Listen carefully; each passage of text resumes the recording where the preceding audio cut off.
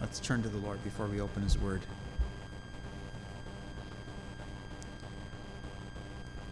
Dear Father in heaven, we come to Thee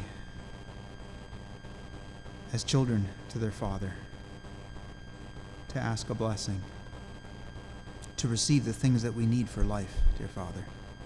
We cannot provide those things for ourselves. We don't have the ability to make sense of life on our own, to proceed one moment, dear Father, and as we realize in Thy Word, our lives themselves are in Thy hands.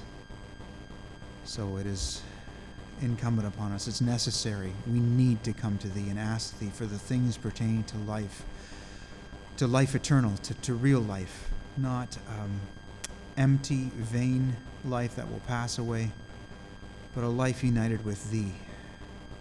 Dear Father, we pray that Thou wouldst provide again for our needs this afternoon as Thou hast this morning. We're so thankful for the ability, that time that we have that's set apart here, dear Father. It is precious to us. And it is most precious because we sense the nearness of Thy Spirit. We wish to worship Thee in spirit and in truth, not with anything else or any other means, dear Father, but to worship Thee truly with our spirits. Help us to do that even this hour. We're weak. We know our flesh is weak. We get easily tired, distracted. Our minds wander. But we know that the inner man, this is the food, this is the sustenance for him. From Thy Word, the meeting with other believers, dear Father, around Thy Word, and Thou supplying Thy children. So, dear Father, we ask for that. We pray, though, also for those who couldn't be here.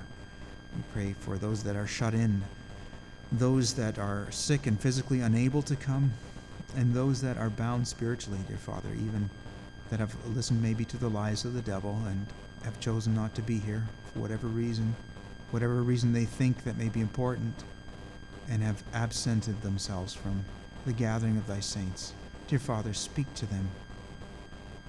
Plead with them. We know Thy Holy Spirit does. And we ask for grace to continue to be extended. Dear Father, lastly, we pray for the gathering in Kitchener this afternoon hour. We pray for the brothers that are to share, and all who would share, dear Father, and all who would hear.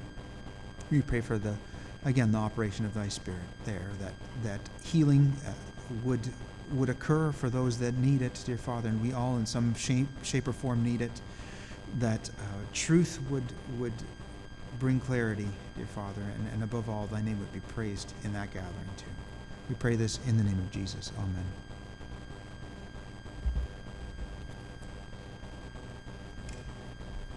For this afternoon's meditation, I'd like to continue with the recent our journey through Ephesians, and we're now at chapter 4. So Ephesians, the 4th chapter. Just like to read the first several verses.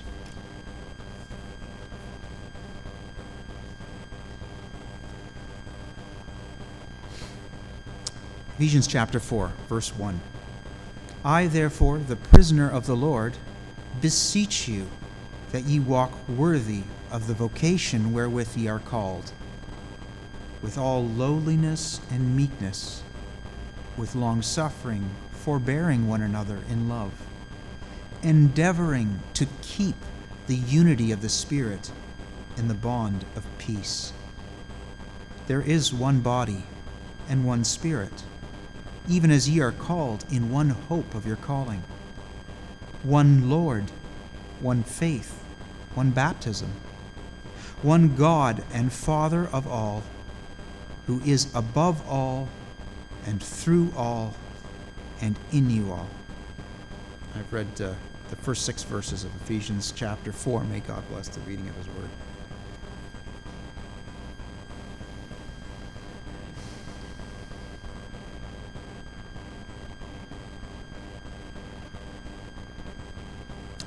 So, as we've been considering and reading through, and as I've been with the Lord's help meditating on the first 3 chapters of Ephesians, we come now to the 4th, and as I alluded to in the past, this is as a sort of a dividing point in this letter. That the first 3 chapters were about the grand vision of God's plan, our place within that plan, how we fit in that plan. And interwoven with that teaching are Paul's prayers that we would understand, we would see this plan. He starts with that God would give you, chapter 1, verse 17, that God would give you the spirit of wisdom and revelation and the knowledge of Him, that you'd understand what the hope of your calling is, that what God has given you in Christ Jesus. Chapter 2, that you would realize that you've been made alive from the dead, that you were dead in sin and you have been made alive in Christ. You've been a new creature. You're a dwelling place for God through the Spirit, the whole church. End of chapter 2. And then chapter 3, this mystery that was revealed, that was hid from the ages past, that's now revealed, that there is one body, there's one church.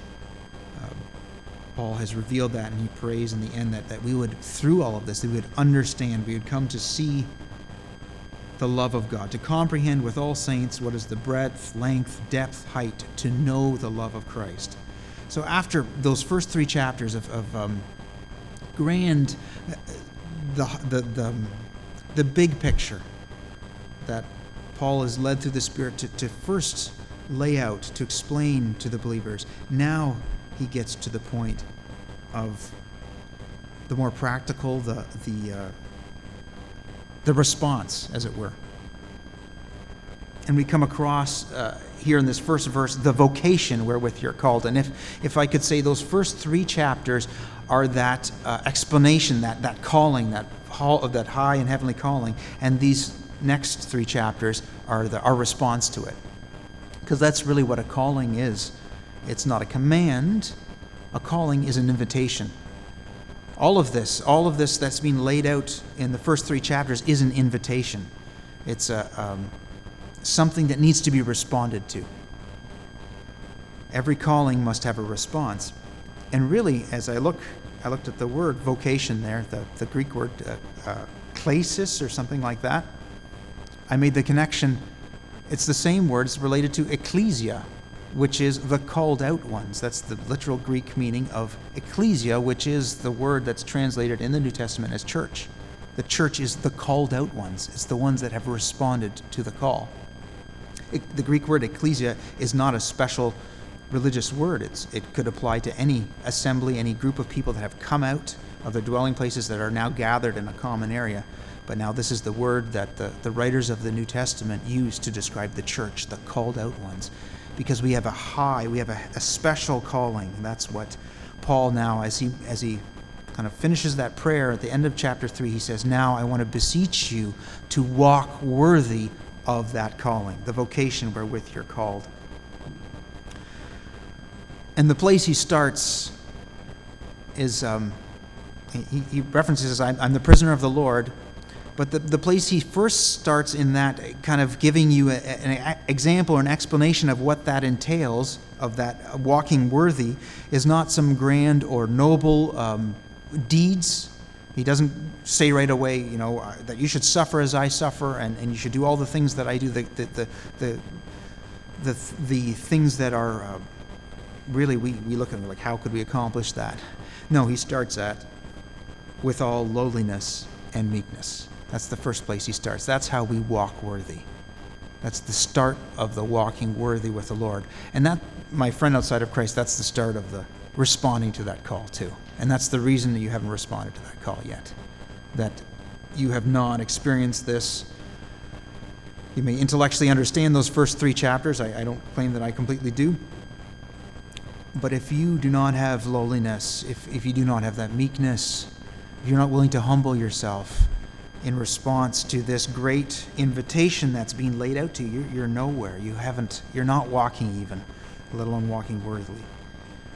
This is the place that Paul starts. I, therefore, the prisoner of the Lord, beseech you, I plead with you that you walk worthy of the vocation wherewith ye are called, with all lowliness and meekness. And we may get to a certain place where we think we are being humble with the Lord, before the Lord, and we're being suitably pious by whatever we define it. But so often The test, the real truth that comes out is in our interaction with others. And that's what Paul says. He says, with all lowliness and meekness, with long suffering, forbearing one another in love. Do you want to really understand if you have a proper lowly mind, if you really understand your place, look at your interactions with others. How much do you forbear with other people? How patient are you with them? How long-suffering are you with them?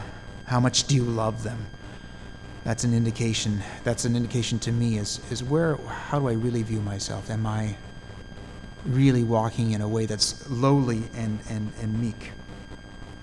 With all lowliness and meekness, with long-suffering, forbearing one another in love, endeavoring to keep the unity of the Spirit in the bond of peace. As I mentioned previously, the reason I felt led to preach from Ephesians, to look through this letter, this rich letter, which, and there's so much here, and we're kind of doing a high-level flyover in some sense, is because of its necessity, the truths that are revealed here about the church, about us, this gathering of people here and now. The church of all time, but where the rubber meets the road, where it really matters, is here with you and me in our gathering and our interaction, just because of all of what's going on in the world around us and the stresses that are the tests that are being placed on Christ's body. We need to understand these things, to believe them, to see God's glorious plan for the church.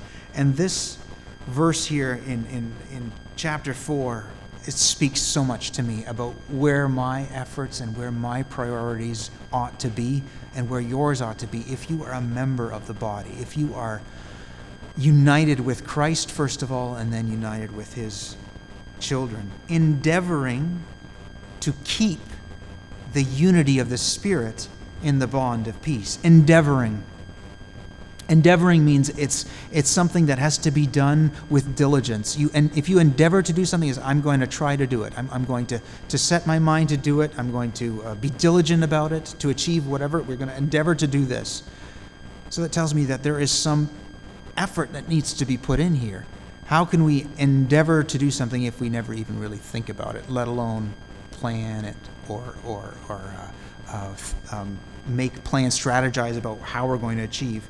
If we never even think about maintaining or growing, and I think I'm using the wrong words here, letting that unity being manifested among us, then we're not walking worthy. We're not fulfilling the Scripture, endeavoring, really being diligent about that unity of the Spirit that God has in store for us, that is his plan, which is a product of his Holy Spirit, as we're going to see. Endeavoring to keep. That's the interesting thing. Keep implies it's already been given to you. And this is a beautiful thing. My friend outside of Christ, all of these, the treasures, the riches in Christ, they are given to you when you believe in him. They are, all these things here in verses 4, 5, 6, they're already given to you. That unity, the characteristic, the unity that will flow out of this is already all the things that you receive in Christ, that you partake of when you become a believer in him. And so that tells me too that unity is not something we need to produce. It's not something we need to manufacture, to seek out. It is already a characteristic, an attribute of those things which God has given us. And as we focus on those things, unity is going to come out. It's going to manifest itself. As we focus on our one Lord, the hope of our calling, this body, the faith that we have, the baptism, the calling of people out of this world to be separated unto Christ, as we focus on those things, unity will happen, the unity of the Spirit.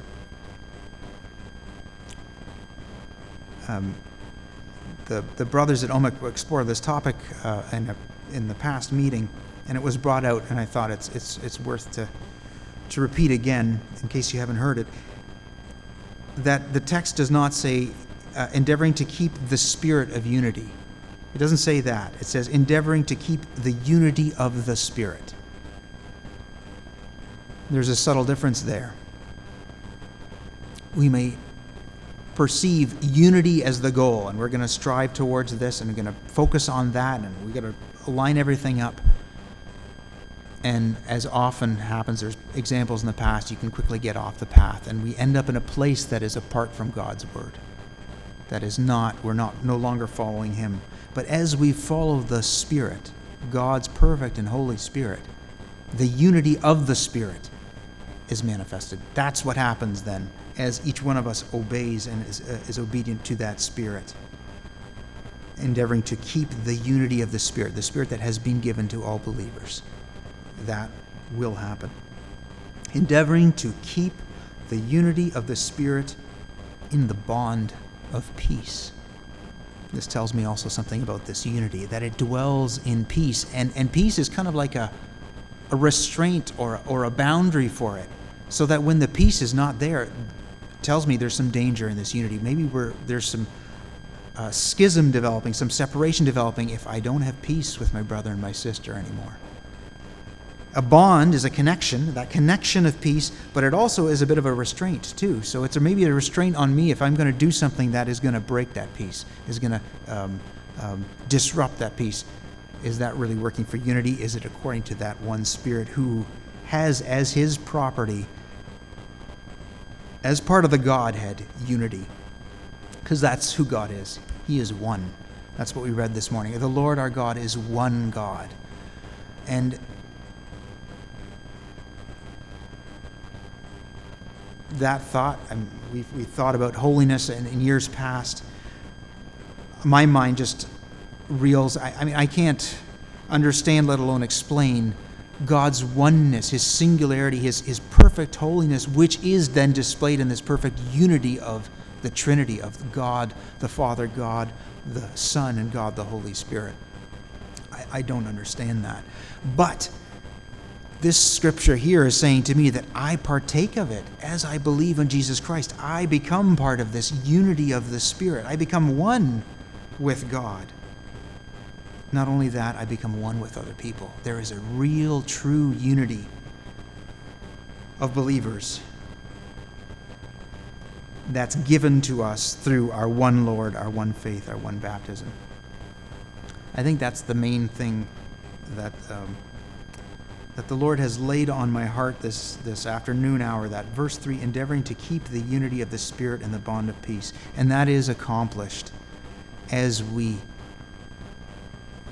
realize what he has given us. He has given us one body. A body is a living organism. It's one entity that yet at the same time it supplies its needs, it functions, it achieves, it does things. And yet within that one body, within each one of our bodies, we have a spirit, an animating spirit, the essence of us, the person that is within us, that is us. And the same thing too. This body has one Spirit, this body of Christ.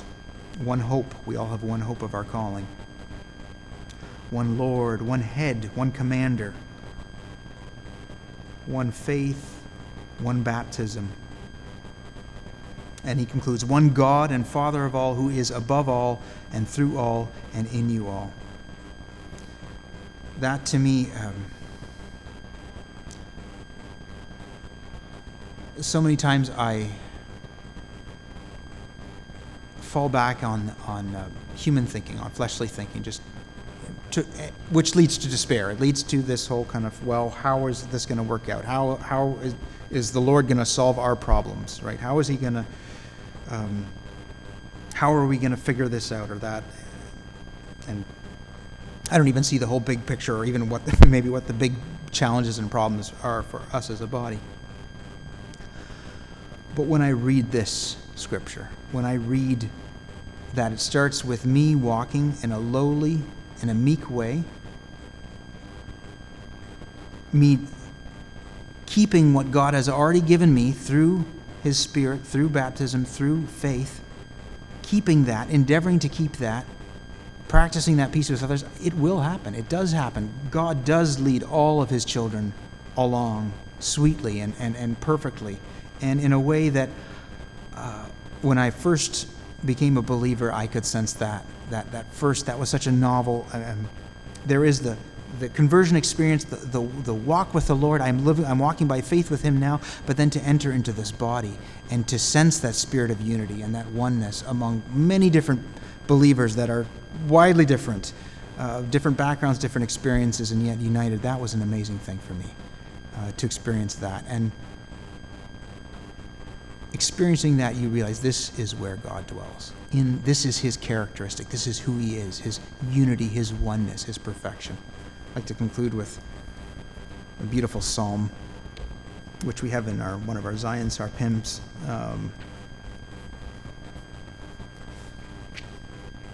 That talks about this in beautiful poetic terms. Psalm 133. Behold, how good and how pleasant it is for brethren to dwell together in unity. It is like the precious ointment upon the head that ran down upon the beard, even Aaron's beard, that went down the skirts of his garments. As the dew of Hermon, and as the dew that descended upon the mountains of Zion. For there the Lord commanded the blessing, even life forevermore. This unity, and the psalmist, it's David here, it's identified as, identifies that, likens it to an incense, an ointment that's all pervading. It's poured from the head, and it soaks down into the garments, on the beard. And I think that, it's this characteristic, as all of us are united and focused on the Lord, that unity that is manifested through that, how sweet and all-pervading it is. It affects everything. It inhabits everything. Everything we do. All of our interactions, it has that characteristic of unity. It's all-pervading, and it covers everything. As the dew of Hermon. I had to look this up. Hermon is a mountain in the north of Israel. And then it says, and as the dew that descended upon the mountains of Zion, that's the mountains around Jerusalem, if I understand correctly. So from the north to the south, all over the country, this dew that is coming down and covering and blanketing and nourishing everything. That is that spirit of unity, of true God-given unity, that essence that comes from him. And it's a beautiful thing. It's where life is. My friend outside of Christ, you cannot experience that until you humble yourself, until you become lowly, until you realize just who you are. And my brother and sister, we cannot experience that unless we become humble and lowly. Unless we let go of whatever thing that we think is our right and forbear with one another in love, treat each other with love. That is an honor and a glory to God. May the Lord bless this word and encourage us to endeavor to keep the unity of the Spirit and the bond of peace.